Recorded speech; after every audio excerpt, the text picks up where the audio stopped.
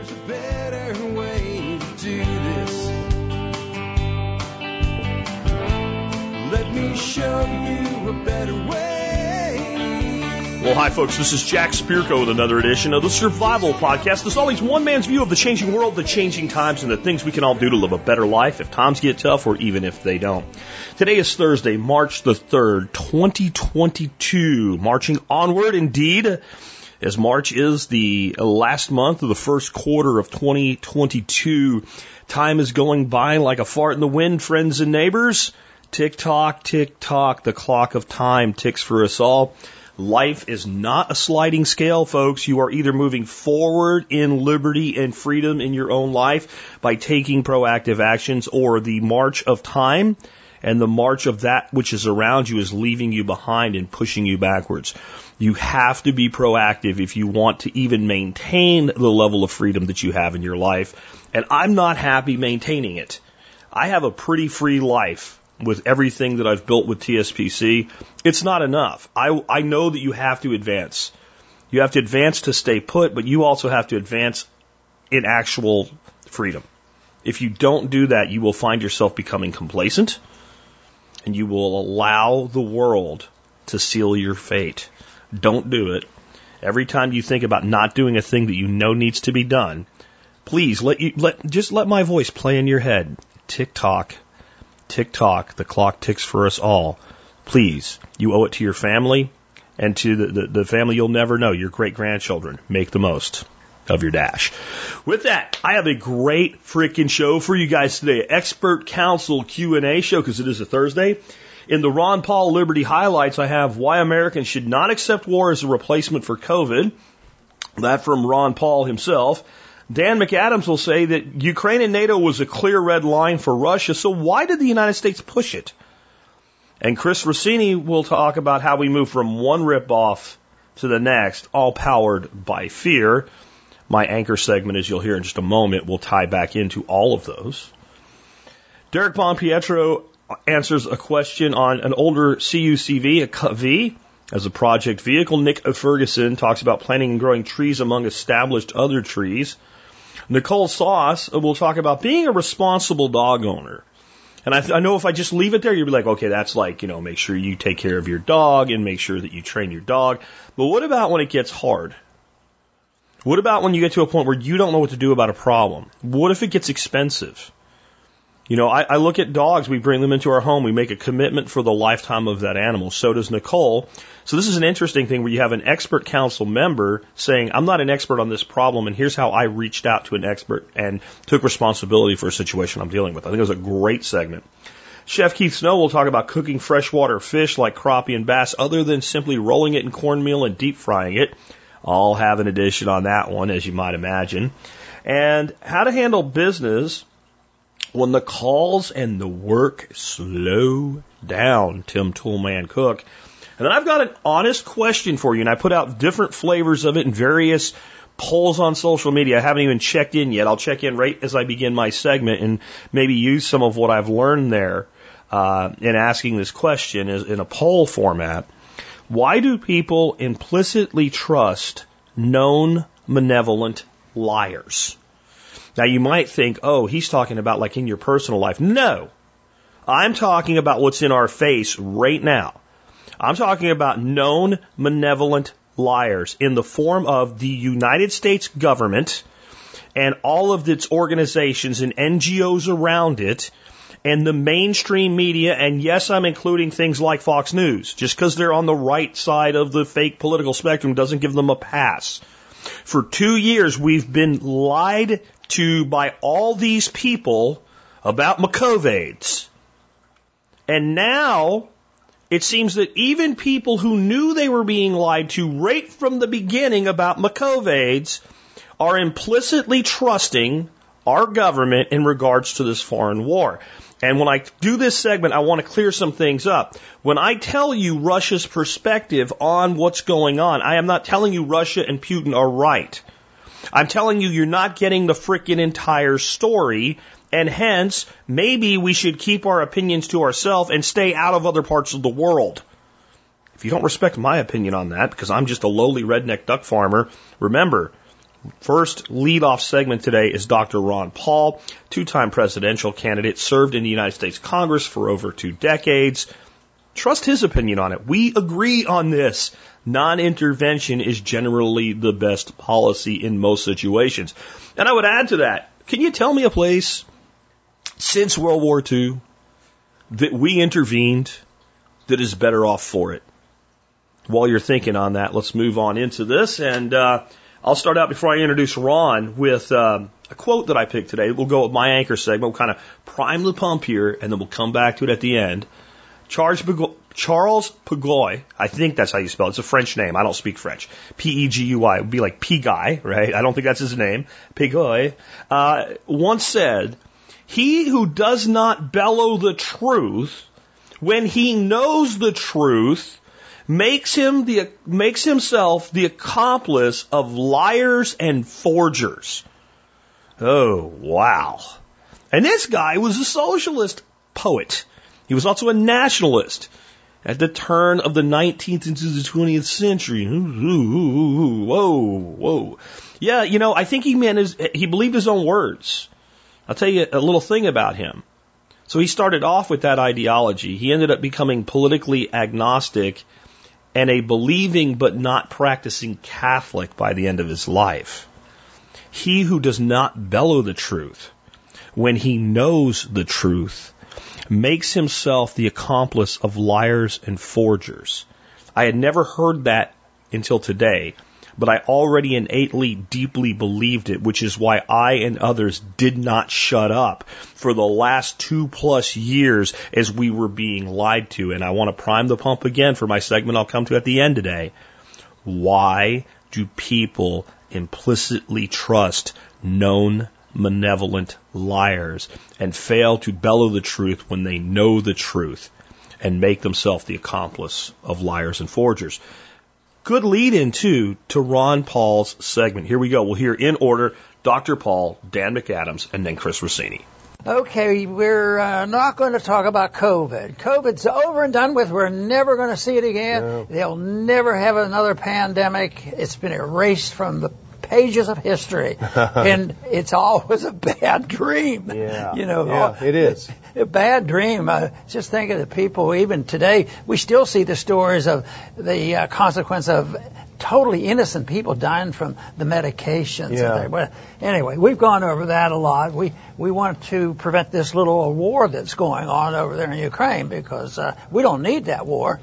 And so far, our politicians aren't smart enough to say, well, this is the time we should practice non-intervention. We should just mind our own business, stay out of the affairs, save all the money, don't kill anybody, and everything would be much better off. It wouldn't solve all the problems, but somebody's arguing over there, but that's an internal fight. Let the two neighbors fight it out and decide what happens.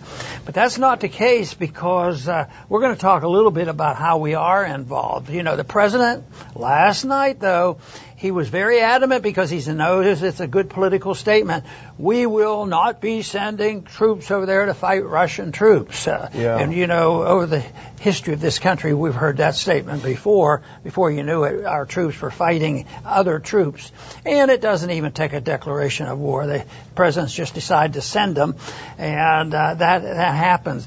Well, anyone arguing for a no-fly zone, and there are a lot of crazy experts around arguing for it, anyone arguing for it has literally no idea what it is, and they should shut up. Because for a no-fly zone to happen, as we know from when they've been put in place, you have to take out all threats.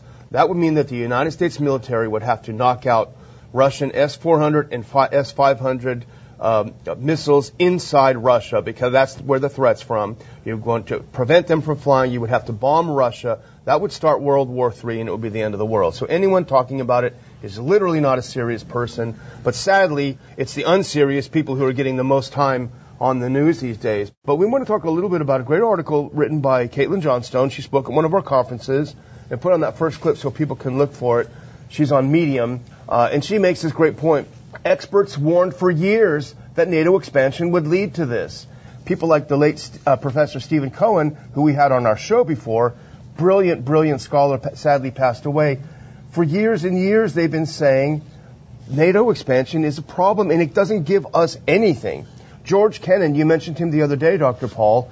Here's what he said to the U.S. Senate back in 1998 when they were first talking about NATO expansion. He said, I think this is the beginning of a new Cold War. I think the Russians will gradually react quite adversely, and it will affect their policies. I think it is a tragic mistake. There's no reason for this whatsoever. No one was threatening anybody else. Of course there's going to be a bad reaction from Russia. George Kennan, the father of containment, one of the great realpolitik thinkers. The next one is our current CIA director, William Burns, who is considered one of the rare experts in government. Here's a 2008 memo he sent to then Secretary of State Condoleezza Rice. So this is our current CIA director. Ukrainian entry into NATO is the brightest of all red lines for the Russian elite, not just Putin. I have yet to find anyone who views Ukraine and NATO as anything other than a direct challenge to Russian interests. That's just a red flag. That's right, Dr. Paul. And as you all know, the first casualty in war is the truth. And boy, we just went through 2 solid years of COVID lies. Now we're transitioning back to war lies. And, we're talking about the economic aspects of it, and it's not very hard to see. I mean, look over the last 2 years. Look at Big Pharma, how they raked in billions and billions of dollars, with government force. And we're just switching back now to the kings of cronyism, and that's the military contractors. They already, take us for almost $1 trillion a year just, as a matter of course. One could imagine that $1 trillion is not going to be enough to do whatever they think they need to do. And all of this cronyism, it destroys productive economic activity. All these resources are allocated to these things versus the things that we actually would want in a market economy. And there's tremendous waste. The military waste is legendary in the military. But we also saw with what we just went through, the vaccine waste. Governments spent our tax money buying all of these vaccines, and now the vaccines are collecting dust, because people don't need them and they don't want them. But the Big Pharma got paid, so if they collect dust and go in the trash, our money went to them nevertheless. So this is the system we live in, and they just go back and forth, whether it's Wall Street or the military or Big Pharma. They just take turns in ripping us off. They're different actors, and they just get their couple of years in, and they're off. And the only way to stop this, it's very hard for most people, is to stop believing them. But they're very, very good at scaring you into believing them. So, but look at how COVID ended. When did it stop? And people, they just don't believe it anymore. So, but again, at the very least, for you and your family, just stop believing what the cronies and the media and the government are putting in your face every single day. I usually love to do an additional commentary after that segment. It is so close to what I have to say at the end today. I'm going to bite my tongue, shut up for now, and I'll be back, and I will probably invoke some of the brilliant analysis, especially Chris Rossini there at the end. It's almost like we are in thought twin mode this week, but I'll bring it to you a little bit in a different flavor at the end, I promise. Let's talk about something a little more proactive. Let's say that you're looking around at some older military surplus vehicles. You're looking at these kind of 1-ton Blazers and pickups and thinking, that would be cool. Maybe I could get one of those and fix it up, and I'll have a super duper military style vehicle. It'll be a good farm truck or whatever. I'm going to let Derek talk to you about this. I'm going to listen very intently to what he has to say because I don't know yet. I haven't heard it.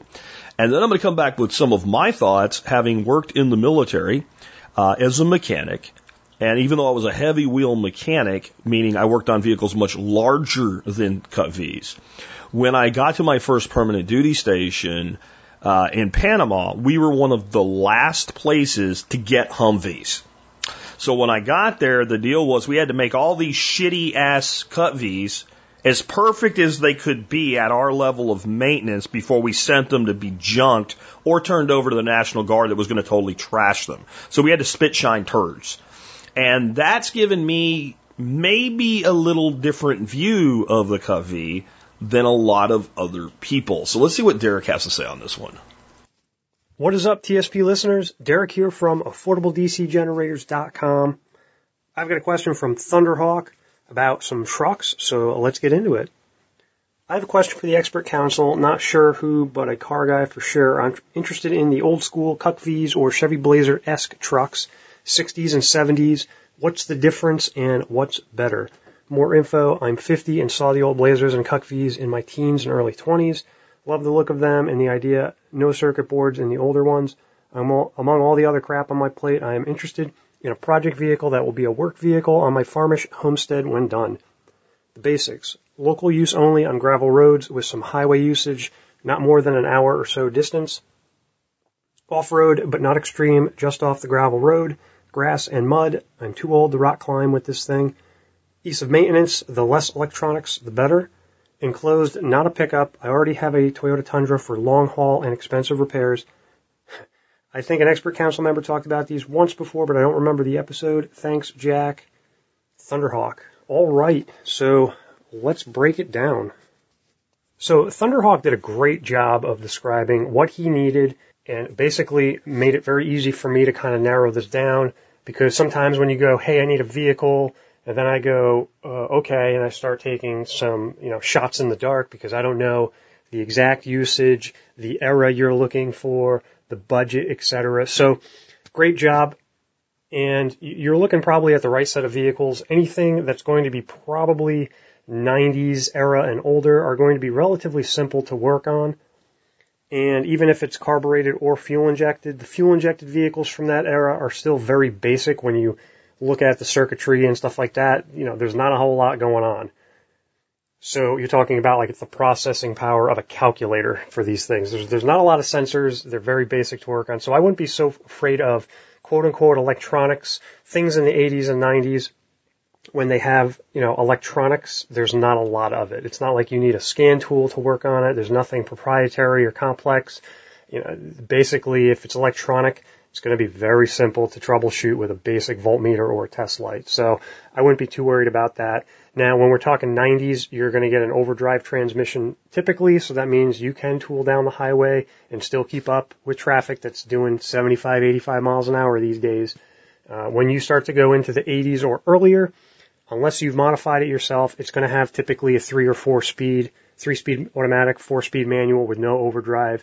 And depending on what kind of gears that came with it, you could be 55 miles an hour limited, meaning that if you want to go faster and try to keep up, you're going to rev the engine like crazy and probably not going to be detrimental for long-term usage. You're probably just going to be more annoyed with it, and it's going to start sucking some fuel down pretty fast. So just keep that in mind when you're shopping around. Now, the Cuck V's you're talking about, so these were based on an 83 Chevy platform, and they made a Blazer, which is a half-ton chassis, 6.2 diesel, turbo 400 automatic, so 3-speed, 208 transfer case, and then half-ton axles, and those had 308 axle gears, so you can actually drive those pretty quick down the road. When I say pretty quick, I mean slow as hell, not going to be jumping out in front of traffic because you're talking maybe 160 horsepower, but at least you could probably get it up to speed and not be revving the engine up really badly. But that's the SUV of the Cuck V. The other ones are going to be pickup truck, ambulance, service body platforms, and those are based on a 1-ton pickup truck with much lower gears, and 55 miles an hour is just about redline on that. So since you were looking at an SUV style vehicle, you're going to be limited to just the Blazer style SUV body style. That's really the only thing that's in the Cuck V variant.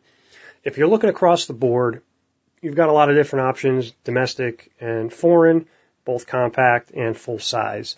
So when you're going back into the 60s and 70s, you're talking Ford Bronco, Dodge Ram Charger, Chevy Blazer. Those are going to be all the 2-door SUV variants. And it's going to be a full-size truck platform, but 2 doors. And if you go with the Bronco and the Blazer, you got a removable top as well, which is pretty cool, but you may not be interested in that. If you're looking at foreign stuff, that vintage, that old, you're looking at Land Cruiser. And I'd say if it's probably not rotted out into the ground and it's drivable, it's probably going to be worth a fortune just because Land Cruisers get crazy money. So you're probably not going to be looking at one of those. The full-size trucks, they're going to be very basic. Carburetor, if you go back really old, points ignition, but I would say most of those probably were swapped at some point to electronic, or they're going to have electronic ignition from the factory. So very basic. The emission systems on them, when you start getting into the 70s, really suck. because there's lots of vacuum hoses, big catalytic converters, blah, blah, blah. But honestly, most of those have probably been removed at some point. So these are pretty basic trucks. I think that's probably what you're looking at. I would say if you're comfortable working on something that has a carburetor, and, that's going to be more of pliers and screwdrivers instead of voltmeters and test lights, have at it. You said you don't have to get up to highway speed, so I don't think it's going to matter if it has an overdrive transmission. So honestly, those types of vehicles are probably going to fit what you're looking for. Now, the price, I think it's going to depend.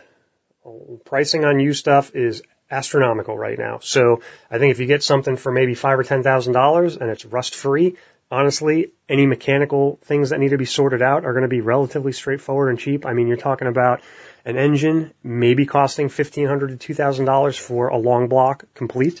Transmission, a 3-speed automatic transmission, probably going to be $500 to rebuild it. If you were to buy one off the shelf, already remanned, ready to go, I don't think you're into $1,000. I mean, sure, you got to pay somebody to replace it, but what I'm getting at is that everything on those vehicles is cheap. So if you handed me a shell that said engine, transmission, and axles don't work, you can probably put one together for not that much money and have the thing up and running. Now, when you get into the 80s and the 90s, things do get a little more complicated. Now, the bonus is that electronics back then, if they're working, they work just fine. Now, if they break, you might have to dig around for replacement parts, but they're usually still available.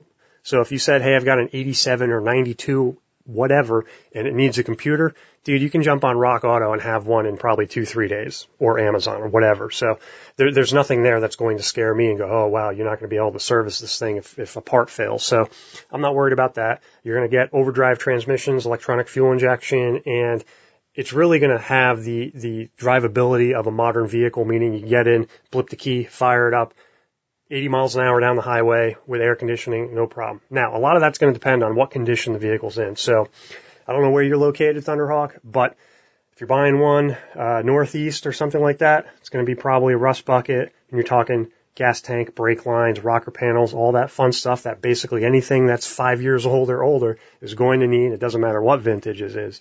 But Facebook, Marketplace, eBay, Craigslist, whatever your cup of tea is, track one down. I would probably be looking, out west, down south, outside of the Rust Belt. And I'd say if the body style fits, you like the color, the interior, blah, blah, blah, whatever. You want a 4-cylinder Japanese truck like a Toyota or a Nissan, or you want a big V8 American truck, whatever floats your boat. Cool. I don't think you can go wrong with any of them. I think a lot of it's going to boil down to what condition are you buying it in and how much work does it need to have in order to be serviceable, meaning you're not going to have constant breakdowns. And that's a lot of maintenance going through from one end to the other, belts, hoses, timing belts, or full tune-up. Carburetor needs to be rebuilt, or maybe the injection needs to be cleaned out with some new injectors, all the fluids, shock absorbers, all the bushings, sway bar bushings, leaf springs, blah, blah, blah. Once you go through it from one end to the other, you're probably going to have a fairly serviceable vehicle and no major foreseen breakdowns. I do have a Cuck V. It's an 84 M1031, which is a generator service truck. And I bought that for about $6,000, probably spent another 2 or 3 in upgrades and maintenance, new injection pump, all new rubber stuff in the engine bay, gone through it, lift kit, tires, everything. And honestly, after I went through the whole truck, I've owned it for like 10 years, and I think all I've done was just basically like tires and oil changes, basic stuff like that. I've literally gotten in the truck and drove it over 1,000 miles, return trip with not a single problem. So they've been great. I've spent a few grand in other accessories like getting air conditioning, 4-speed automatic, things like that, and kind of tinkered with it as I've gone with the upgrades. And honestly, right now, I can get in it. I can drive it 80 miles an hour, windows up on the hottest day of the year, making ice cubes, and it's awesome. And I probably got maybe 12 grand into it at this point in time for the entire vehicle and all of the upgrades. So I personally like the Cuck Vs, but honestly, any other platform, you can't go wrong with it. Find one that's clean, that's within your budget, that fits the purpose. I'd stay away from anything that has a cult following, like first-gen Bronco, Scouts, Wagoneers, Land Cruisers. All of those are stupid money, and honestly, I stay away just because I'm not interested in spending $50,000 to start with and owning some gem that you can't do anything with. So I like Blazers, the big Broncos, Toyota pickups, stuff like that. Plain Jane, work truck, toy, basically. All right, Thunderhawk, hope that helped you out. Good luck with your search. I don't know if there was one little slip there in just in the mindset versus the reality of the vehicle, or if he's talking about, it could be a CUCV M1009, which is the Blazer version that we were talking about most here. When he said carburetor, there's no carburetor in a CUCV because they're diesel. But I think maybe he's blending the question into you can get vehicles from those years and maybe not a CUCV, because I know Derek knows that. There's no issue there. All right, so I want to give you a few things. One, we're talking about going all the way back to the 60s, but we're primarily looking at the 1009. Maybe my memory's off, but I believe the 1009s were made from 83 to 87, especially if we're going to limit to Chevy. I don't think 1009s were made in the 70s, and I know they weren't made in the 60s. I could be wrong. Maybe there's another variant out there or something, but the 1009s that I worked on were all made from 83 to 87, and I was working on them in 91, and they were in pretty rough shape. Now, Soldiers, just to be blunt, here's the word some of you don't like, starts with F, fuck shit up, okay? So I'm not putting down the vehicle. They are very rugged. They are I'll give you the upsides and I'll give you the downsides. They are incredibly easy to work on. Okay, that's the one good side. Number two, you're always working on them. But the point being is that most of the critical components are cheap. You can get a technical manual, 92320-209, I think is the technical manual. I don't know, maybe that's the deuce and a half one, but you can get it for free in a download, or you can buy one very inexpensively. You can put it in some sort of water protection, and you can throw a toolbox in the back of your 1009 or your 1008 if you want the pickup version. Back there with a handful of spare parts that you would have a few $100s into, and a basic mechanics toolkit. And 99% of the time, if you are broke down on the side of the road within 30 minutes, if you're half decent as a mechanic, you will be rolling again. I'm talking belts, hoses, some basic other parts and things like that. And it was designed to be that way. The other side of it, though, it's a 1 1/4 ton Blazer or pickup. And any one of those made by anybody that made the Cut V in the same time period, it's pretty much the same, other there may not be some accoutrements on the bumper with spindle hitches and things like that to it. But there's nothing really special about it. And then you have to ask yourself, do I want a diesel? Because you can find, gas versions of these vehicles that are civilian vehicles that don't come with some of the things that you need to deal with on a military vehicle. Okay? The other side of this is, like I started out with, Soldiers jack stuff up, guys. And any single one of these, no matter how well it's been cared for, had the piss beaten out of it. And I'm telling you this again, I was working on vehicles that were around 5 to 7 years old, getting them ready to simply turn them in, and there wasn't a one of them that we didn't have to put effort in just to turn it in to be turned over to National Guard troops. So that basically, as we turned one in, we got a Humvee. And we couldn't get our Humvees until we turned them in. So we would, work for a week and get like 10 of them ready to go. This is a whole company's vehicles. We'd roll 10 of them down there and they'd kick 2 of them back. Oh, this one has a small leak. It could be correct. And we just literally wipe that leak, right, and roll it right back in so that they didn't see it, and pawn them and get them back in. And then they would release, when they took those in, another shipment of Humvees to us because they were just sitting there staged, ready to go to their companies. And so I have a love-hate relationship with the Cut V. From that, and that experience didn't last long. I mean, I hit the ground in my first, duty station, and I'm there, and we're going to deal with these things, and then they were gone. It was only it was probably a month and a half, probably about 6 weeks of work to get rid of all of them. We had well over 100 of the damn things. And while we were trying to get them ready, since we didn't have the Hummers yet, the drivers were still using them and still beating the shit out of them. So maybe I'm a little jaded. But I will also say on the gearing and the speed, the Blazers have a pretty decent highway speed. It's the 1008s, the pickups that don't. Or I'm wrong. I don't remember. They have a different gearing in the rear differential, and they are swappable. So if you have one, you're not dealing with the newer ones with the overdrive and all that, and you want more speed, and you'll have to look it up for yourself which way it goes. But you can swap, if you can find one that's basically junked, but it has a decent rear differential, you can swap them out.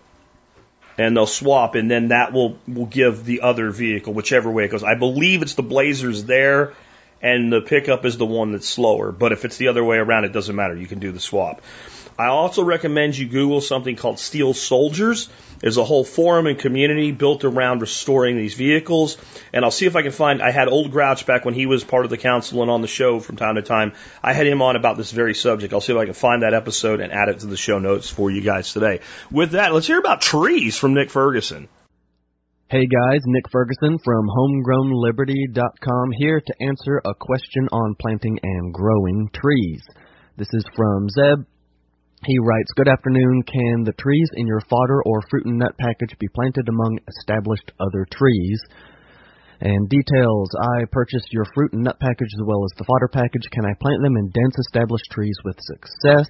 I have several black walnut trees. Will these affect any of the trees in your packages? I also have some low-lying areas that flood when it rains sometimes. Will this be a bad area to try to plant any of these trees? Thanks, Zeb. Well, there's your question, or questions, but there's also another implied question that I feel the need to answer in general for the audience. So, first, yes, you can plant all the trees I sell in dense overstory with success. The trees and shrubs will grow extremely slowly or nearly stop growing altogether, but they will live. Fruiting species need fairly good sun exposure to create enough sugars to flower and fruit. The fodder trees will not produce well at all, really, if they don't have good amounts of light.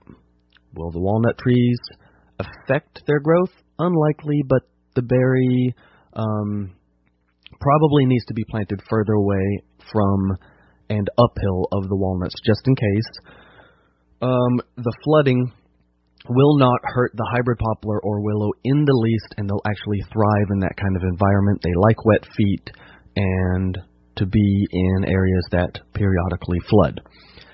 So, now that I've covered your specific questions, let's get to the implied question. How should you go forward with growing these trees if the only space is a dense overstory? And the answer is, you should do an assessment of your woodlot, selectively thin the worst trees and the diseased trees, and once your lot is thinned, you'll get more light to the new trees, and they'll grow well for you in some dappled light conditions with periodic full sun. Our goal with growing most plants is to get them at least 4 hours of direct sunlight. If you're in the south, then, lean more towards 4 hours of morning light. If you're in a northern climate, then more towards 4 hours of afternoon sunlight. That would be great. So to recap, yes, you can plant in the shady area, but start looking at what trees should come down to open up space and light for the new ones. Ideally, you do that first so that you can make sure that you're not dropping a tree on top of a brand new tree that you just planted in the ground. I can almost guarantee that there are trees that can or should be dropped just for the health of your woodlot. Just make sure that you don't plant the new tree right where the old one needs to fall. Hope that answered your question. I'll be shipping trees soon. We finally got our trees in from the grower, and also later this month, I'll be doing a quick trip up to Ohio for a consult. So if you're on the way up or back from Louisiana to Ohio, and from Ohio to Seven Springs Farm Supply in Virginia, I'll be going there to pick up some stuff. And you want to grab me for a consult, then shoot me an email to nick@homegrownliberty.com, and I'll see if I can fit you in. Do good things. Yeah, I'll just reiterate one thing when it comes to growing, the fodder trees that Nick recommends when you get to the willow stuff. Wet feet and willow go together like peanut butter and jelly. Like if you have a wet area And it's going to be difficult to do much with other trees. There's some other trees that will grow there, but they're not necessarily very productive. I believe there's an oak variety, Schumid oak, something like there's an oak variety that does very well in swampy lands. It's a pretty good acorn tree. But willows will always do well with wet feet. They love it. Shallow ponds, they'll literally go into that pond and colonize it and turn it into a marsh and eventually turn it into a wet area. Like they love it, love it, love it, love it. And then, like, I guess another thing you could look at is, are there trees that you want to harvest? Right? And then that creates what's called a glade, and then that maybe is where that you would plant your next trees. And you could use some of these and maybe move some things out that are big enough to be a good timber or resource tree. And then, you know, the good thing to do always is when we cut down a tree, we plant at least one more. So that's just some thoughts there. Next up, let's hear from Nicole Sauce on dealing with dogs. Hey, everybody. Nicole Sauce here from Living Free in Tennessee and Holler Roast Coffee. This is a segment that is not based on a user question, but it's a story I want to share with y'all about dogs, packs, taking responsibility for the things you've committed to. And I wanted to give you a view of what happens when things don't always go right. I know it's a little bit of a departure from an expert segment, though, because I'm supposed to be an expert, right? Well, sometimes we're not an expert. And this is a situation where I've ended up reaching out for help, and I wanted to share the story so that if you have any similar issues in your household, you feel empowered to do the same thing. It all started about 5 weeks ago when the lowest man on the totem pole of my pack of dogs, there are 3 dogs who live here, came home after having injured herself really badly, but she was able to come back. And it took her probably 4 to 6 hours from injury to get to my doorstep. And what the problem was is she had cut herself on barbed wire or something sharp in the woods. It was a very, very large cut and resulted in a trip to the emergency vet, a week of daily being put under to change the bandage, and then a big open raw area that we've been caring for ever since then. Needless to say, she was isolated from my other dogs in crates so nobody would mess with her. And then towards the end, she was really healing well, and we walk outside to do the daily visit to the bathroom, right? But trying to keep her from being really active. And we'd gotten to the point where the dogs were they're all, you know, walking together. Everybody's cool. Nobody's messing with her wound. I'd walk her with her cone off so that she could get a little bit of head free time, and I could supervise to make sure she wasn't going to chew on this one area. It was great. We were probably 2 weeks away from her being totally healed. And then one morning on a walk, didn't realize that all the dogs were outside when I went out because I didn't communicate with the other people who live near me, and a 4th dog showed up. And my injured dog, Cece, barked aggressively at that dog because she does not like that dog when she realized that that other dog was outside. And this caused the other 2 who've been walking with us just fine to get amped up. And they ended up, one of them, the dominant dog, kind of snapped at Cece to tell her to chill out. The dog, the neighbor's dog, came down and looked like what's going on, but didn't engage. And next thing I know, the 2 dogs who are part of the pack who are friendly with Cece were attacking Cece, the injured dog. And getting 2 dogs off of 1 dog is really hard, but managed to do that. But Cece got pretty hurt. It reopened her wound, gave her some additional wounds. I was able to stop the situation. But now, guess what? I have a situation that's never happened before where the other dogs attacked the weaker dog, which can be in an animal's nature, in a pack nature, to get rid of the weak one. They were amped up. It was hard to break it. I was not carrying a gun at that time because I was just on my own property, wasn't really worried about it. Had I had a gun, I could have at least shot it to make noise. And if it had escalated to where I had to defend one of the dogs or myself, I could have also defended myself, right? So that was a big mistake. There was no water nearby for me to dump on him because I wasn't near the hose. The only reason I was able to break him up is somebody else was outside, and we were able to break the dogs up through Cece in one of my outbuildings and close the door so she was protected. And ended up taking her to the vet. She was stitched up in 3 other places. her wound that was almost healed was opened up again, and that put her back a few weeks on healing from that. And then there was tension. So here's where we're at now. The two dogs who usually hang out together are friendly around each other if we introduce them on leash, but if we let them play, they get a little snappish, and I'm concerned that that will turn into a real dog fight again, and we will have more injuries. And frankly, Nicole cannot handle any more injuries right now, so we've been keeping them separated, which is not making the situation better. I am throwing off tense energy, which makes my dogs on more alert, right, because it kind of freaked me out what happened there. And I certainly don't want Cece to get hurt again by the other dog in my household. And so the other dog in my household, when she sees Cece, is like, oh, I'm not supposed to touch that because Mom's tense. I'm going to stay away. But then that means she's on alert, which could make it a bad situation again.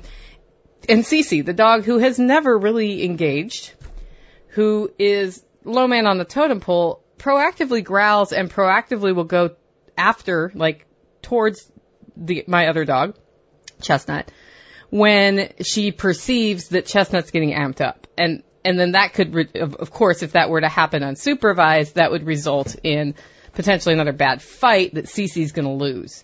And she's already injured, right? Okay, so I cannot live this way. And I've seen a lot of people complain about dogs killing chickens and needing to be put down. A situation like this and needing to be put down. I mean, obviously I need to separate them for life, right?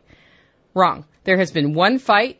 It's been 5 days since then. And what I have done is make sure that none of the dogs come across each other unsupervised. And in my own house, I have crates, and one dog or another is crated because that keeps them safe.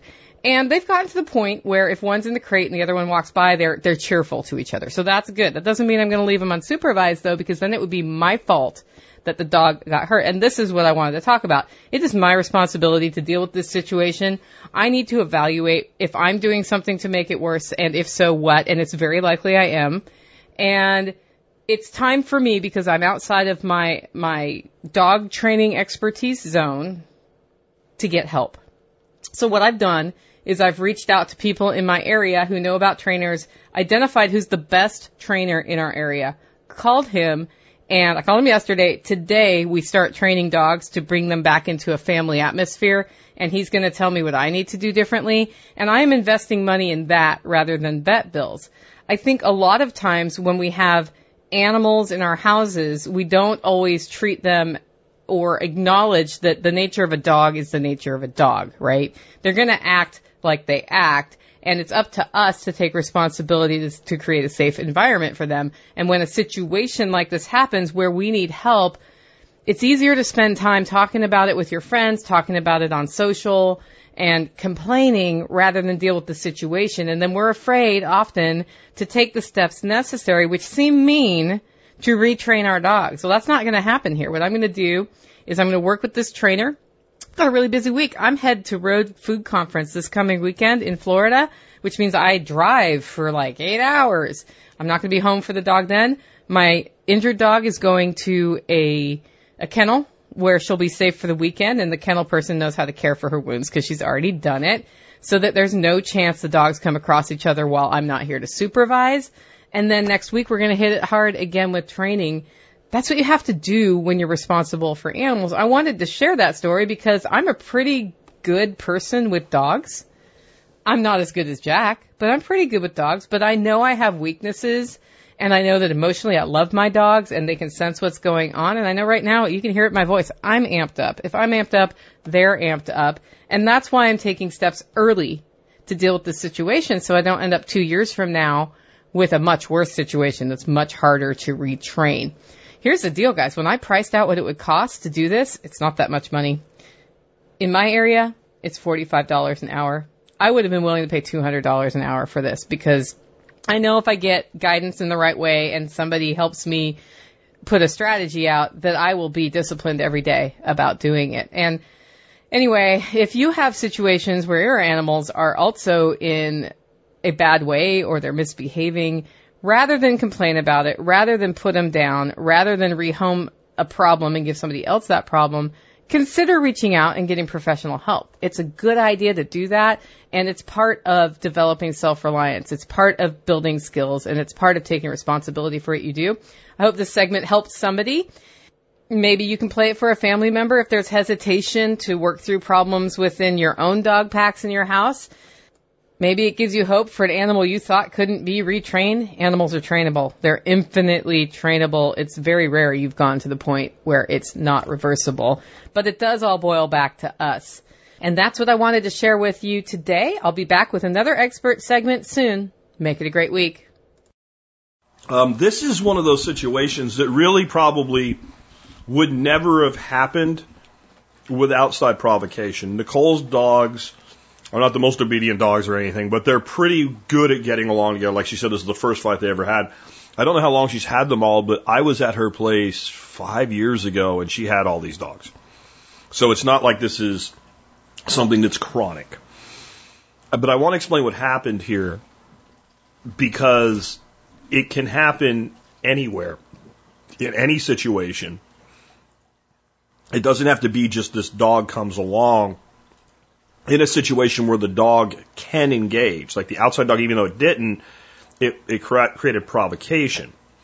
In fact, it often is the case that this type of thing among friendly packs can happen more if that other dog can't be engaged. So this is actually less likely than if that dog had, let's say, been on the other side of a fence. So this is why if you have dogs that are big on fence fighting, you know what fence fighting is, where the one dog, another dog, they can't get to each other, they run up and down the fence, pissed off at each other, you need to break that. And it's not the other person's responsibility to break it, your neighbor's responsibility, it's yours. And I deal with this. I had Charlie yesterday, we had to do some corrective training. There's a little chihuahua lives next door, and they're running up and down the fence and shit. And it was easy to deal with because Lucy didn't happen to be there. And what'll happen, inevitably, in any of these tense situations, the dog builds up energy, attack energy, call it that. And there's no place for it to go, so they turn on their pack mate. I saw this happen, and it was a very bad beatdown that required quite a bit of vet work because of some stupid people who I threatened to break their necks for my neighbors. My neighbors do rescues. They have mastiffs, and they have a pretty big... I pity the person that ever climbs that fence at night, because there's about 11 of them in there. And mastiffs, all right? Well, they don't really go out and bother people, and they have gotten, occasionally one or two has gotten out of their fence, and when they get out of their fence, you can walk up to them and pet them. They're a lot like Charlie like that. As long as you stay out the fence, or as long as mom and dad let you in, you're good to go, but you don't come over the fence. Well, these idiots, these two young kids, they were, I call them kids, they're in their 20s probably, were walking down the road, and they started squealing and fucking with the dogs. And fortunately for them, the neighbor had recently realized this happens, and he had increased the height of the fence, because I really think these idiots might have had those dogs come over that fence and kill them the way they were provoking them. And the pack turned on kind of the weakest female member of the pack and tore her up pretty good. And I happened to be out there, and I told these people off, and the guy said something. I said, do you want me to come on the other side of this fence and put you across that fence so what can happen to that dog just happened to you? Then they shut their mouth, and they went down the road. And I yelled at them. Usually I'm not this way, but I yelled, do not come back here. I will make sure you're arrested for what you just did. That's probably not what I would have done, but whatever de-escalates and maybe ensures we're not going to have this problem again. But that's exactly what happened. Those dogs were built up with all this energy. I have to do something. I have to do something. I have to do something. And it comes out. I saw it happen with Charlie and Max one time. It didn't go into a big thing, but we were trying to introduce Charlie, Lucy, and Max to my friend's dog. And we had already gotten the Max and Lucy thing done. That was easy. Charlie, the alpha, my friend's dog was kind of a full-grown pup, who's still in that mode and doesn't understand like hierarchy and don't challenge the other dog. And so we're walking them on a leash together just around the property. And, they kept trying to get to each other, and I wouldn't let them, and Charlie built up some energy, and he didn't really hurt Max, but he reached over, and he pulled fur out of Max, grabbed some fur and yanked some fur, and Max hit him. It was, if you blinked, you missed it 3 times. It was a millisecond shot right across Charlie's nose and opened up 2 lines 2 bleeding lines on his nose. We put him away, calmed everything down, tried it again. He did it again. And Max hit him. It was like a Grandmaster Splinter moment for you Teenage Mutant Ninja Stars, Ninja Turtles fans, right? You kid geeks, right?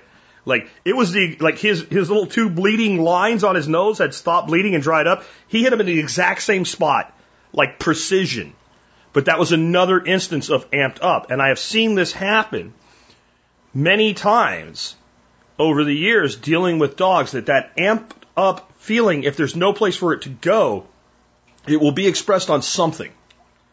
And so it requires work. And I think Nicole's step of bringing in a professional to this situation to deal with it is the best course to take right now. Now, there's another problem here. And this is a problem that people that live in a community like Nicole does without fencing will always have to deal with. And even though this can happen when separated by fences, it's more likely to happen when not. And that is that the neighbor's dog can just come onto the property. And it's expensive to fence property, but I'm not living on property where I don't at least have some place that my dogs can run, where I don't have to worry about them engaging with other dogs. Now, that's easy to say when you buy a property that's already fenced. And remember, we can still have this kind of aggression turn on each other with enough provocation on the other side. And then the other thing you need to know when you fence a property, okay? When you fence a property, it does not mean your dog can't get out. I have seen dogs, especially big dogs, like with a chain link fence, bull underneath the chain link. I've seen dogs go over 5-foot fences like they weren't there. The dog never got out, and when the dog was enraged, the dog got out. I've seen dogs get over a 6-foot privacy fence, especially if the I guess you call them the cleats, the horizontal components of them are on the dog's side. Right? You're kind of in a conundrum there. I put those on my side, the dog can use them to get up and out. I put them on the other side, it makes it easier for somebody to come in. So it's not a solution to itself, but keeping your dogs even in a subzone within your property and then having fence further out, that's even better if you can work out how to do it. I don't want to go on any longer with that. Let's hear about cooking fish from Chef Keith Snow. Hey, Chef Keith Snow with FoodStorageFeast.com. John, I wanted to answer your question about freshwater fish. So John's question was basically the crappie and white bass are starting to become available in Texas. And I think it's really neat that you can harvest fish like that. That is awesome. So he's looking for a healthy way to eat them that's not just fried. Now, I, like John, love fried fish. Quite a bit, but that can get old, and he's looking for more of a tasty and healthy option. So, John, what I would do is think Spain, and this is a very easy dish. It doesn't have many ingredients, but you do have to make sure that you use quality ingredients.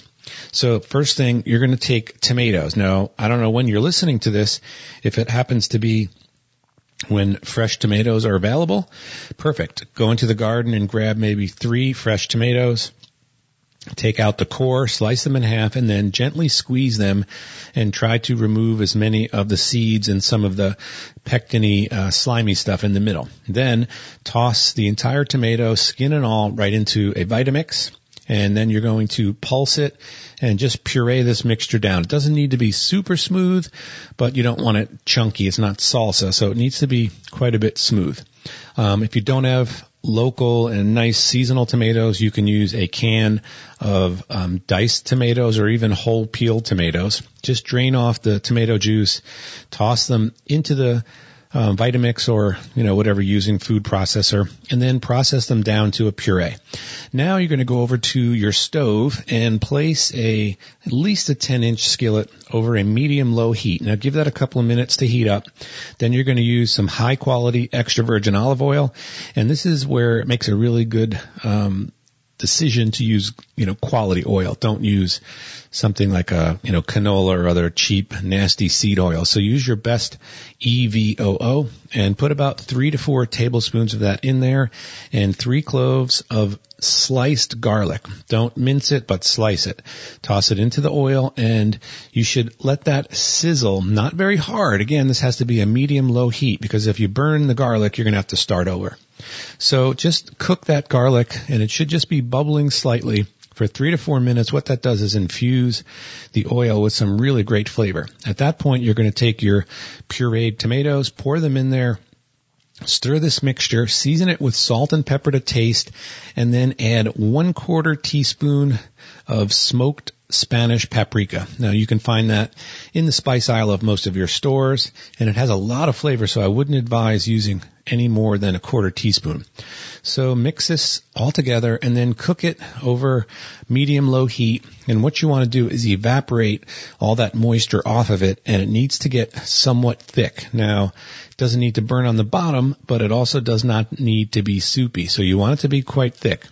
Once it's quite thick, you remove it from the pan and then pay attention to your fish. So there's several ways to use this mixture that you've created.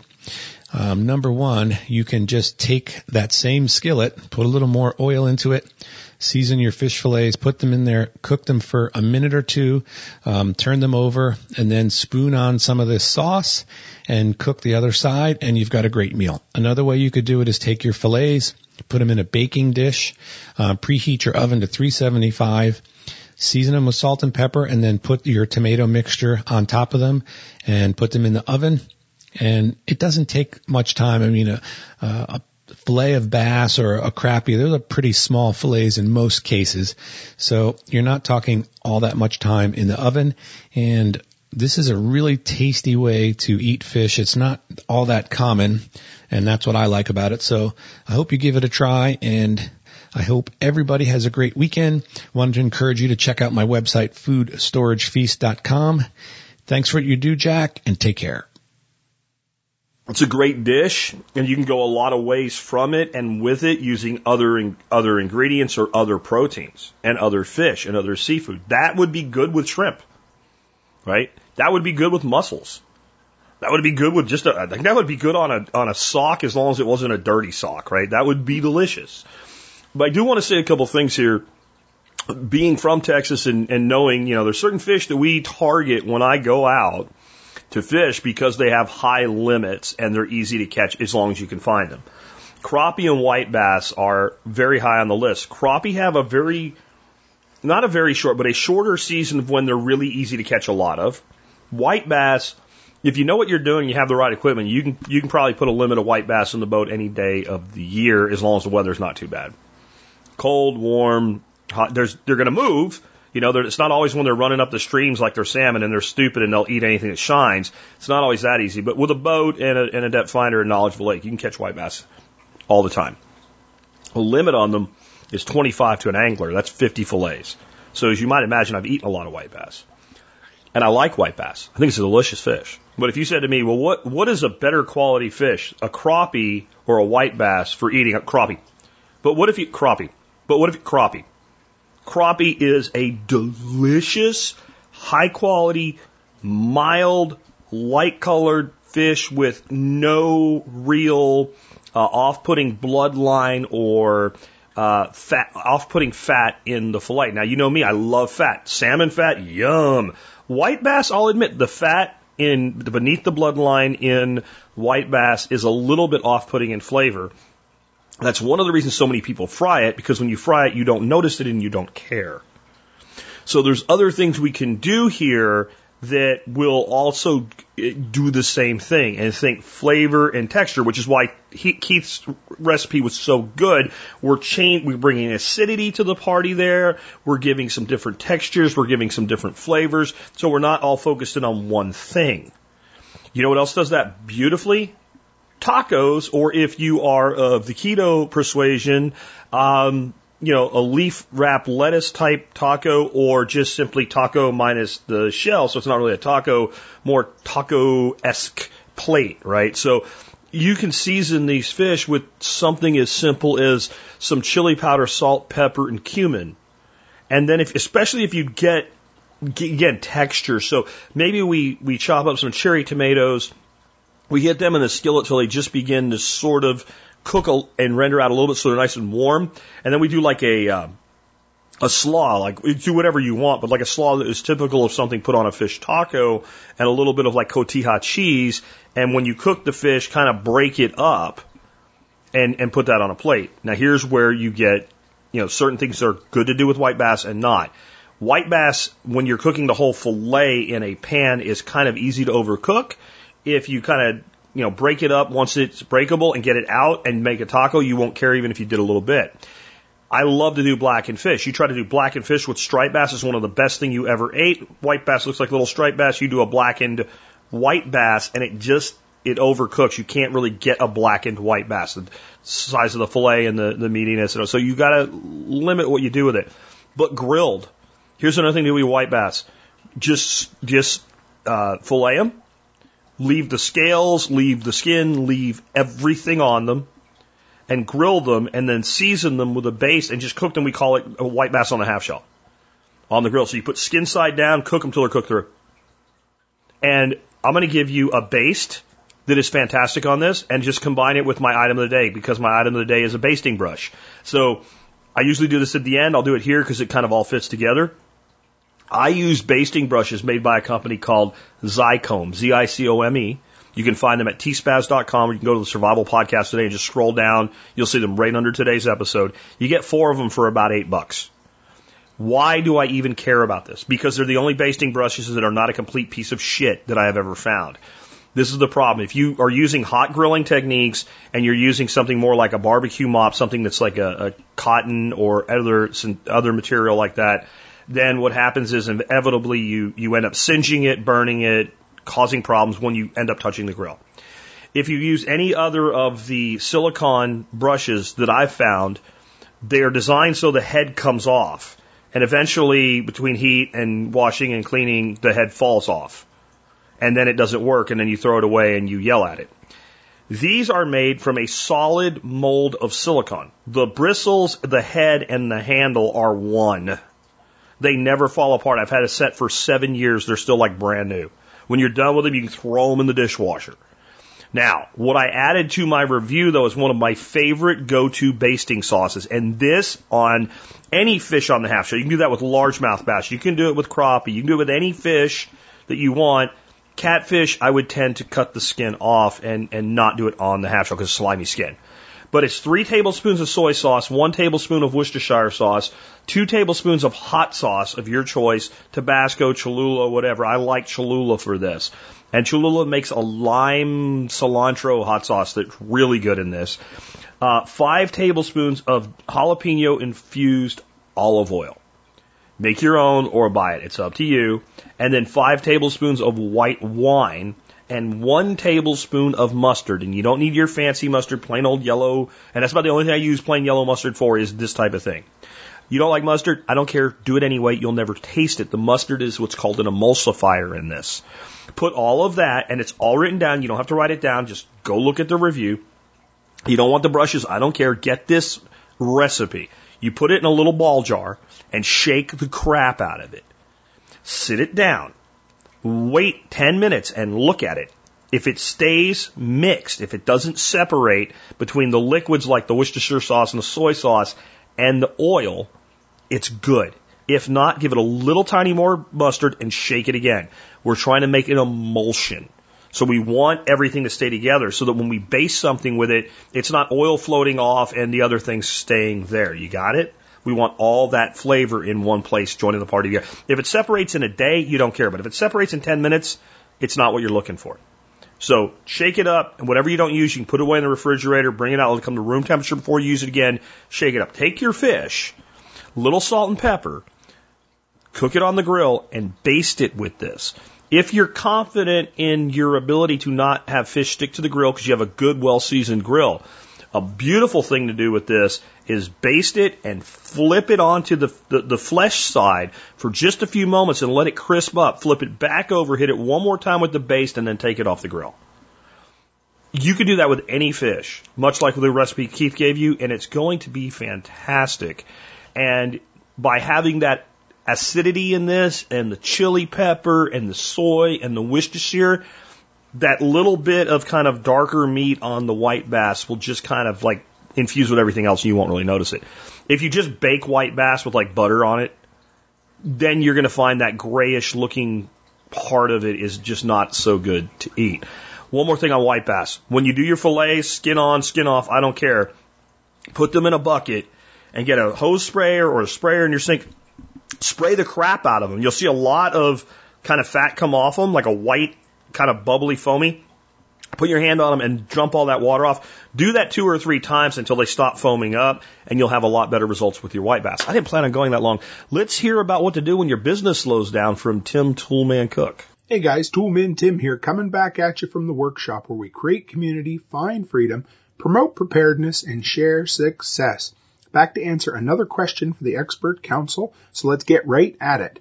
This week's question comes from Matt on Telegram, and he asks, when self-employed, how do you handle or plan for when the workload or calls start to slow down? Okay, Matt, this is one of those things. It seems to happen to most entrepreneurs. Don't panic.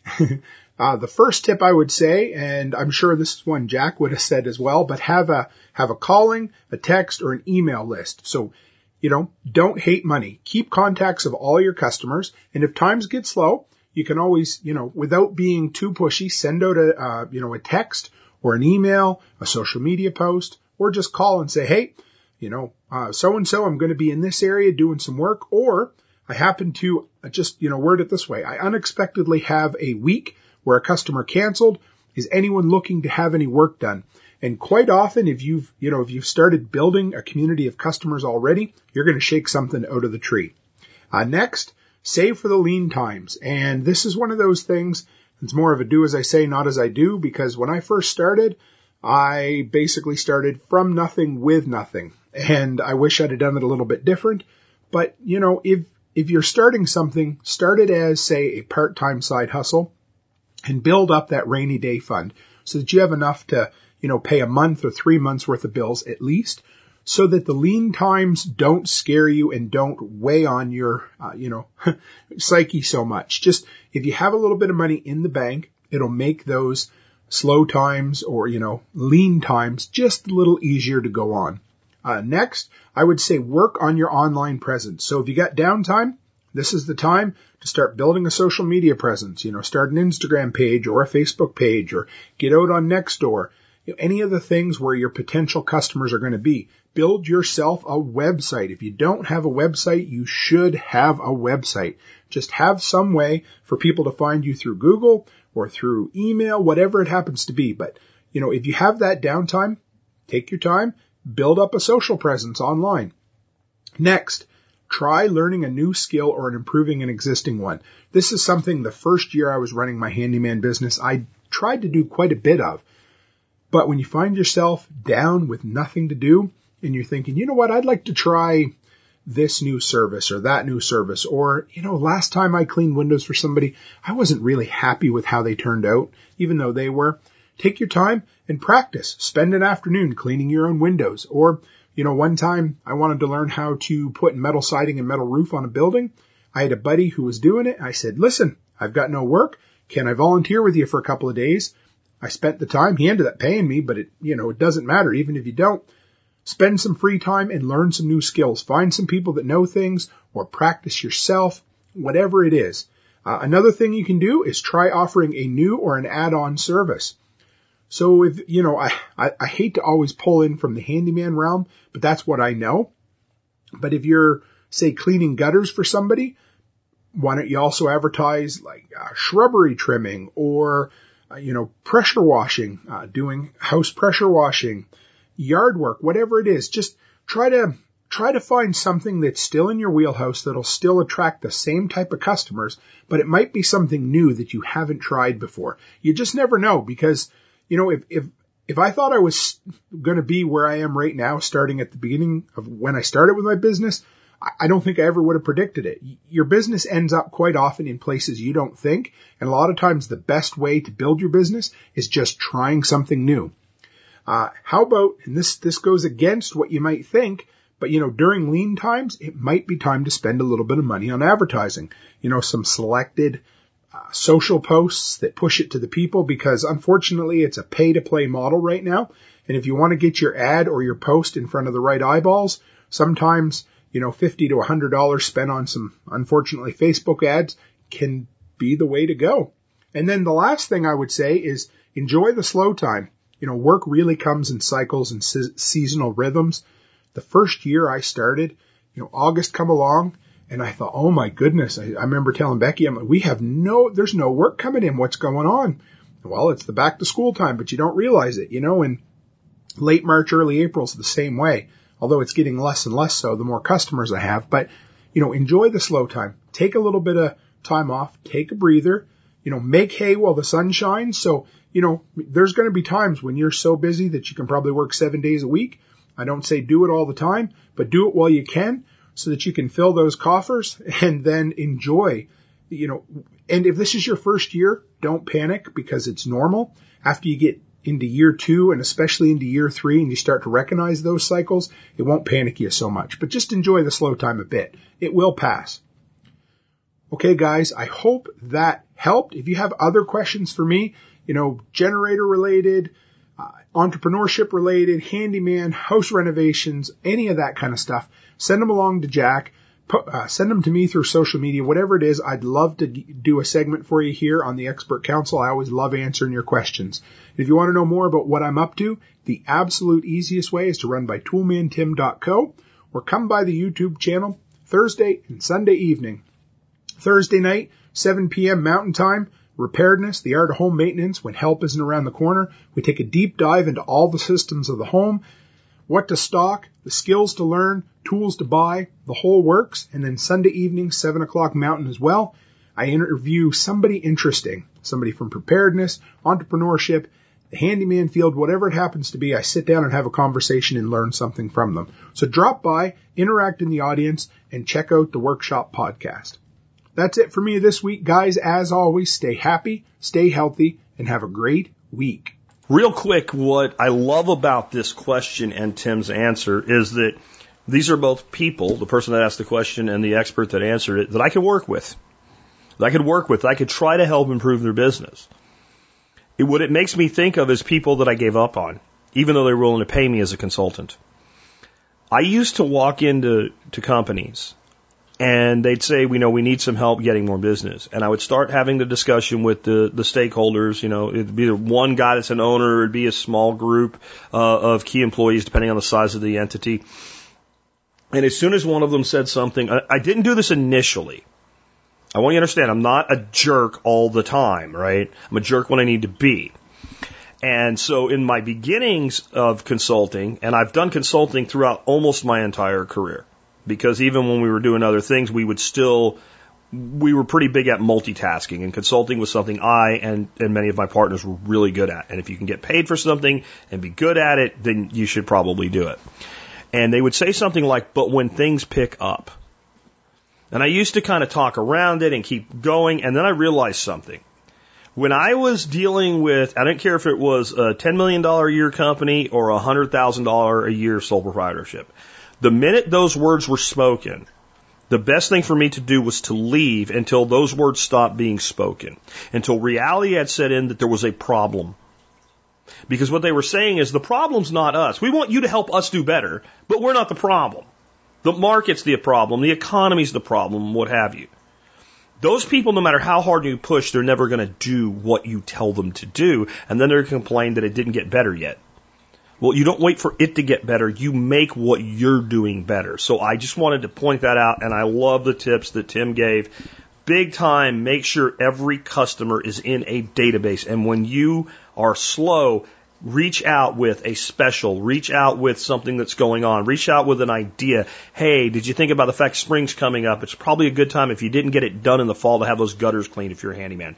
It's easy, it's fast, it's simple, and a lot of people would prefer to pay you to do it than do it themselves. Or they're like, I need this weekend, I need to clean the gutters, but I also need to do this and that and this and that. And if they can make one of those problems go away for $50 or $100 or whatever you charge to clean gutters out, done, because even if they know they could do it And that's the thing about the handyman business, guys. Most of your business is going to come from older people or people that don't have the knowledge. Call that half your business. The other half of your business and the people that are going to give you more business and pay you better are the ones that absolutely, positively could do it themselves, but they have better things to do with their time or they have too much on their plate and they want to out-task a thing so that they can just check that off and say it's done. And it's worth money to make that go away. And those are the people that have shit that needs doing. They're sitting there going, I need to do, and I'm in that mode right now, spring. Every spring I'm in this mode. I'm so glad I didn't do a regular spring workshop this year. I went early. It's off the table. I don't have it distracting me. But I'm like, I got this, I got that, I got this. I want to put an outside, basically like an outside, inside, like almost like an aviary, I guess. Really simple, stick-built, framed out 16 by 8 on the front side of my duck coop. The duck coop is 16 by 8. I want to expand the footprint. And I basically want it all screened in, big old door, and that way the ducks can be all the way inside or they can be inside, outside and protected from predators because we're building the flock back up. And I need more floor space because ducks poop a lot. And can I build that framed out, sticked out thing? Yes. Am I going to do it? No. I'm going to do part of it. I have a bunch of scrap metal roofing around. I'm going to have the guy come in that's doing some other work for me right now, our new handyman. I'm going to have him frame it, hinge the door, put the roofing that I have on it, and go away. And I will decide what to do with the roofing that I can't cover. I'm not sure if there's going to be any open roofing or not. It doesn't have to be completely roofed anyway. In fact, maybe it's better that it's not. Maybe it's better the sun gets in somewhere. So I might put in some of the clear roofing over those. I think there's 2 panels maybe I'll have to add based on what I have already of the steel roofing. I will do the hardware cloth.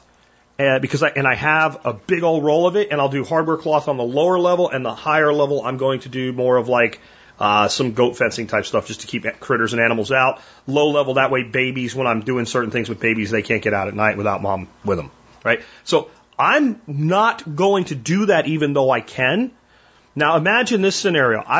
Instead of me having already made that decision that I'm going to have this other guy do it for me, I'm sitting around and I'm thinking to myself, I got plants to start. I got to top the beds. I got to muck out the duck house. I got to make compost.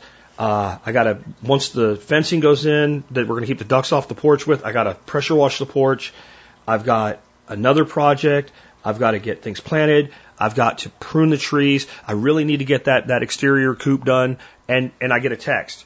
I have a couple days open this week. Are there any projects you need? You don't think I'm going to pull at least one of those out and say, hey man, can you do this? Of course I am. You have, it is much easier to get business from someone you've already done business with than get somebody to give you business the first time. Never forget that. All right, so let's go into mine today. And I definitely want to kind of talk about this at a little bit higher level. People, since I asked this question on social media today, several have said this would make a good standalone show. I'll try to make it a 7-minute segment so we can get wrapped up today. But why do people trust known malevolent liars? And I am talking about your government and your media, and I am referencing Ukraine, but we're not going to talk about Ukraine at all today. And again, the only thing I'm going to say about Ukraine is, again, when I give you the Russian perspective, I'm not saying Russia's right. I'm saying there's 2 sides to this story. You're being given one, and the one you're being given isn't 100% accurate by itself.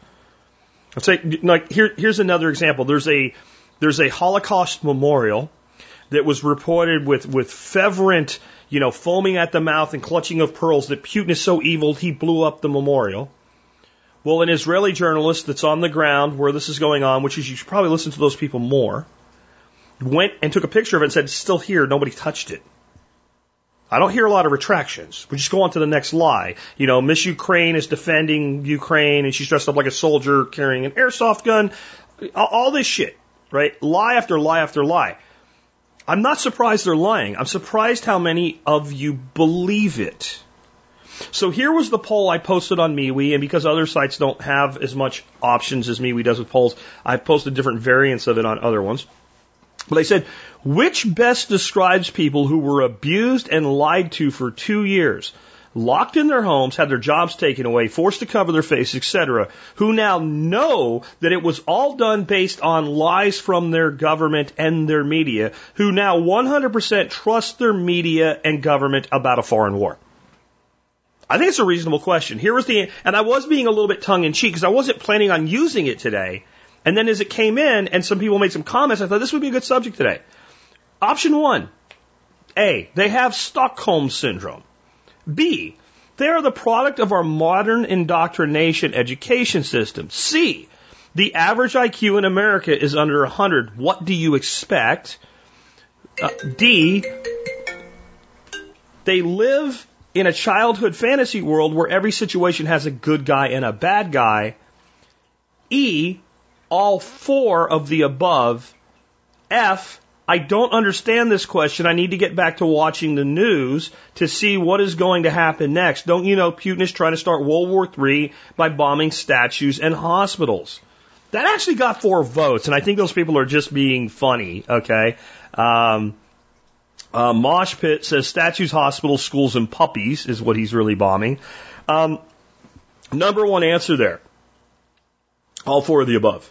Stockholm Syndrome, modern indoctrination, low IQ, and live in a child fantasy world.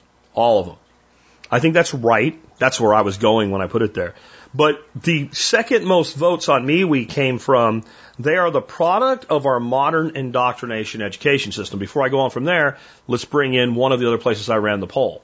Running the poll on Gab, I only had the ability to put in 4 multiple choices. I couldn't do a 5th or a 6th, so I couldn't put the plucky little thing at the end or all of the above if I wanted to really see what was going on with the 4 main ones. Stockholm Syndrome got 11% of the vote. The product of modern indoctrination / education, 54%. Average IQ under 100, what do you expect? 14%. And they live in the child fantasy world where every situation has good guy and bad guy, 21%. So your 2 absolute leaders, the child fantasy and modern indoctrination, and your absolute winner, with more votes than the other 3 combined, modern indoctrination.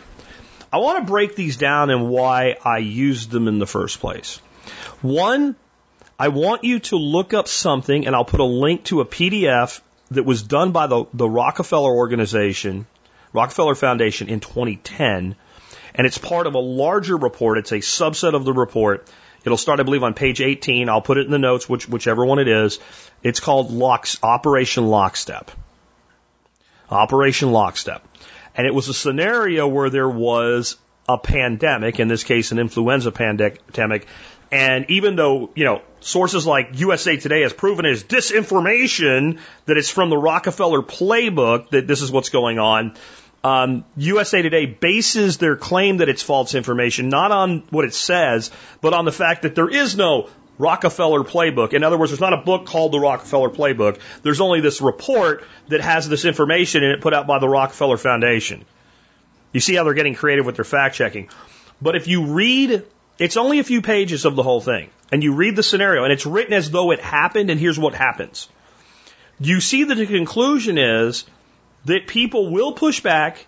You will only be able to go so far, but people will be their own enforcers and will accept some piece of it, no matter how much they decide to push back against, as being true, and they will cling to it, and they will become more able to be controlled by more oppressive government in time, and this is the plan.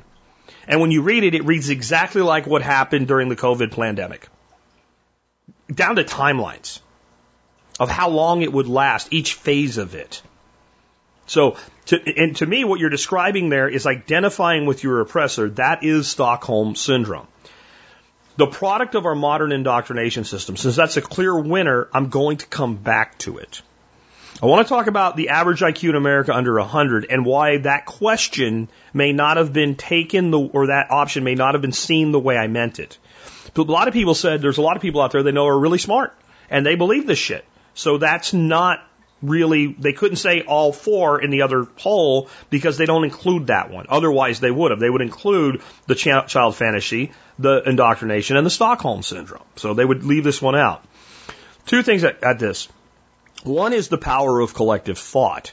If I have enough dumb people in society, right? And I can get them all to believe something. I've talked about this before. It sounds a little metaphysical, but it's true. Thoughts have weight, and that they are a thing. There's something projected out of us when we think. And if you put enough of something, you create mass, and it creates gravity, and it can pull things toward it. And I believe that works with thoughts as much as it works with anything else. So if I can convince, if the majority of people are not exactly smart, that this is true, they'll pull even many of the smart people with them. And many of the really smart people, let's say people with IQs up around 130 and higher, 2-3% top intelligence, measured by intelligence, a lot of those people have been so well indoctrinated by the education system that they have implicit trust, and even though they're not stupid, they behave stupidly. So that pushes us back to B, the indoctrination. But there's something else at play that I think is bigger. The average IQ in America is a 98. Okay? 98. That's if you take everybody, you take 1,000 people off the street at random, you give them all IQ tests, you will get an average score of 98, which means, half the people are dumber and half the people are smarter, roughly. It's not an exact median, exact middle point, but it's close. Okay. Here's the thing about that. I don't actually believe that statistic is accurate. I believe when most people take an IQ test, they're told it doesn't count toward your grades or anything. They're kind of forced into it or what have you. And that you can have a person test out with a 90 IQ, and if they take the same test and they apply themselves and they actually take it seriously, they might test out at like 110. And if it's a legitimate 90 and a legitimate 110, that is a huge variance in innate intelligence in the individual. I think there's apathy toward these IQ tests. So then you're saying, well, they're not really that dumb, so doesn't that circumvent the question? Absolutely not. It means they're lazy thinkers. The average IQ being 98 is not indicative of the average person actually being stupid. It's an indicative of them being actually lazy when forced to think. They could do better. That was my point on that one. I think that they have been indoctrinated to do that as well. And especially if you add Stockholm Syndrome to it. And it's just easier to accept the explanation that fits my bias. And that causes IQ scores to go down. You theoretically can't raise someone's IQ score in a week. But I promise you, if you took a group of people, got an aggregate average IQ score, and then gave them a week and said, listen, we're going to do this again, and we're going to incentivize you to do better. You don't study. Everybody that does at least 10 points better than the last time they took the test gets $100. Your aggregate IQ is going to go up more than 10 points. And if it was an accurate measurement, that should not be possible in a week's time. Okay? Child Fantasyland. This is part of indoctrination, not so much the education system, but the media indoctrination. Like I said, growing up and watching every TV show, black hat, white hat, good guy gets the girl and rides off in the sunset. Our minds want to believe when there is something as tragic as war, that one side must be the bad guy. Surely, two bad guys wouldn't go to war with each other for just power and control. There's no way that would happen. Some side must be the innocent victim, and some guy must be the James Bond villain. This is juvenile. But this is why the answer, if you take away all of the above of modern indoctrination, is the one that got the most votes because the crowd is right in this instance. That Child Fantasyland is reinforced by indoctrination at the educational level. People being taught in history the absolute rightness of one side in a conflict, and almost inevitably, it's the side that won. Even if the bad guys, like, I don't know, the Huns or something, right? Or the Khans, right? That were, multi-generational centuries of power and control. Eventually it fell because good always wins. And they're always the bad guys. And there's no possible way we could be provocateurs. I've said it before, I'll say it again. There is no good guy and bad guy in Ukraine. There's shades of gray on both sides. And our involvement has made a bad situation far worse. We have so many scumbags in this country trying to cash in on Ukraine. There is billions in natural gas profits alone to be had in Ukraine, and you have a country not capable of developing its own resources. That's a big part of this. In other words, you can have massive amounts of gas to be extracted, but if you can't extract it, it might as well not be there. So there is a fight. Who's going to actually control it? I said on my interview with Nicole, or my Tuesday chat with Nicole and John, and I guarantee you nobody's told you this on TV, guarantee you, there are canals that come out of Ukraine into Crimea, which was annexed by Russia in 2014. And when that annexation happened, instead of Ukraine saying to Crimea and Russia, why don't we come up with a method of compensation for this water? We want to charge you by, the gallon or whatever. There's going to be some cost for us to maintain this and give this resource to you. That's a totally reasonable position. Instead, they literally backed up concrete trucks and poured them in the canals and cut Crimea off from the water. Now, my gut is, I don't know this is speculation, my gut is that probably wasn't a fully internal Ukrainian decision. There was probably outside influence from us in there. Did you know this?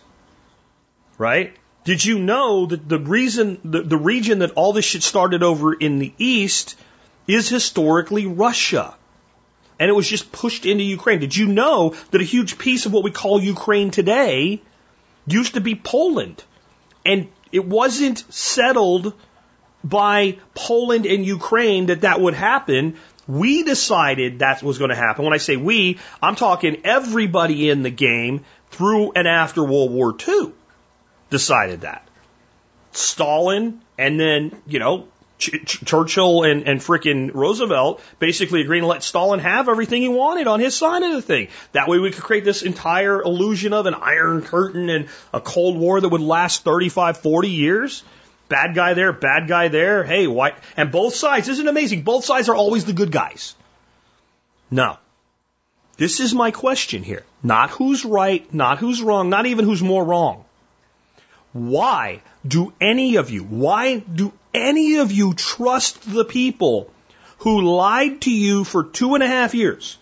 And it makes me think of when Muhammad Ali, and they tried to draft him into the Vietnam War, and he said he was conscious objector and he was not going to go, and then he was labeled as a commie and a pinko and a coward, as though Muhammad Ali is a coward and afraid of a fight, because that's just what you do to people that break from the herd. There's a template for what you do to them. And he was, his basic, I can't quote him or anything, right? I'm a pretty good speaker. I can't speak like that guy did at his height. But basically, why would I go kill the yellow man? They're not my oppressor. I don't have equal rights right here at home, and you want me to go to this foreign land and kill a man that never did nothing to me. That's called critical thinking, folks.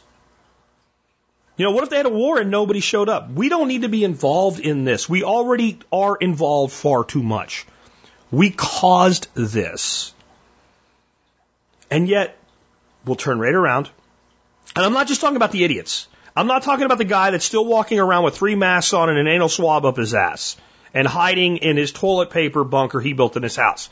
I'm talking about people that, even if not from the beginning, within a few months went, okay, this is bullshit. Cloth masks do not work. Right? This vaccine should not be forced on people. We do not need to be closing businesses, locking down homes. 6 foot is our, realize all this is a lie. They realize it. They woke up. This is all a lie. And then they lived with screaming at people themselves, like me. Right? Remember our quote of the day today? They got on board with Charles Pagoy. He who does not bellow the truth when he knows the truth makes himself the accomplice of liars and forgers. They got on board with it. They said they're being lied to, and they were censored, and they were attacked, and they were shut down. They lost their accounts on social media, or they got in Facebook jail or whatever, and they kept saying the truth. And they kept saying, look at the CDC lying, look at the government lying, look at the president lying, this one and the last one, guys. Look at Fauci lying. Look at CNN lying. Look at Fox News lying. Look at MSNBC lying. And now this thing comes, oh, you're just a horrible person if you don't understand that Putin's the bad guy. I stand with Ukraine. And a lot of people saying they stand with Ukraine couldn't even stand up for the right to breathe fresh air for the last 2 fucking years. And now you're going to stand up and say you stand on one side of a war? You're a chicken hawk. You're a chicken hawk. You're for the war because you don't have to fight it.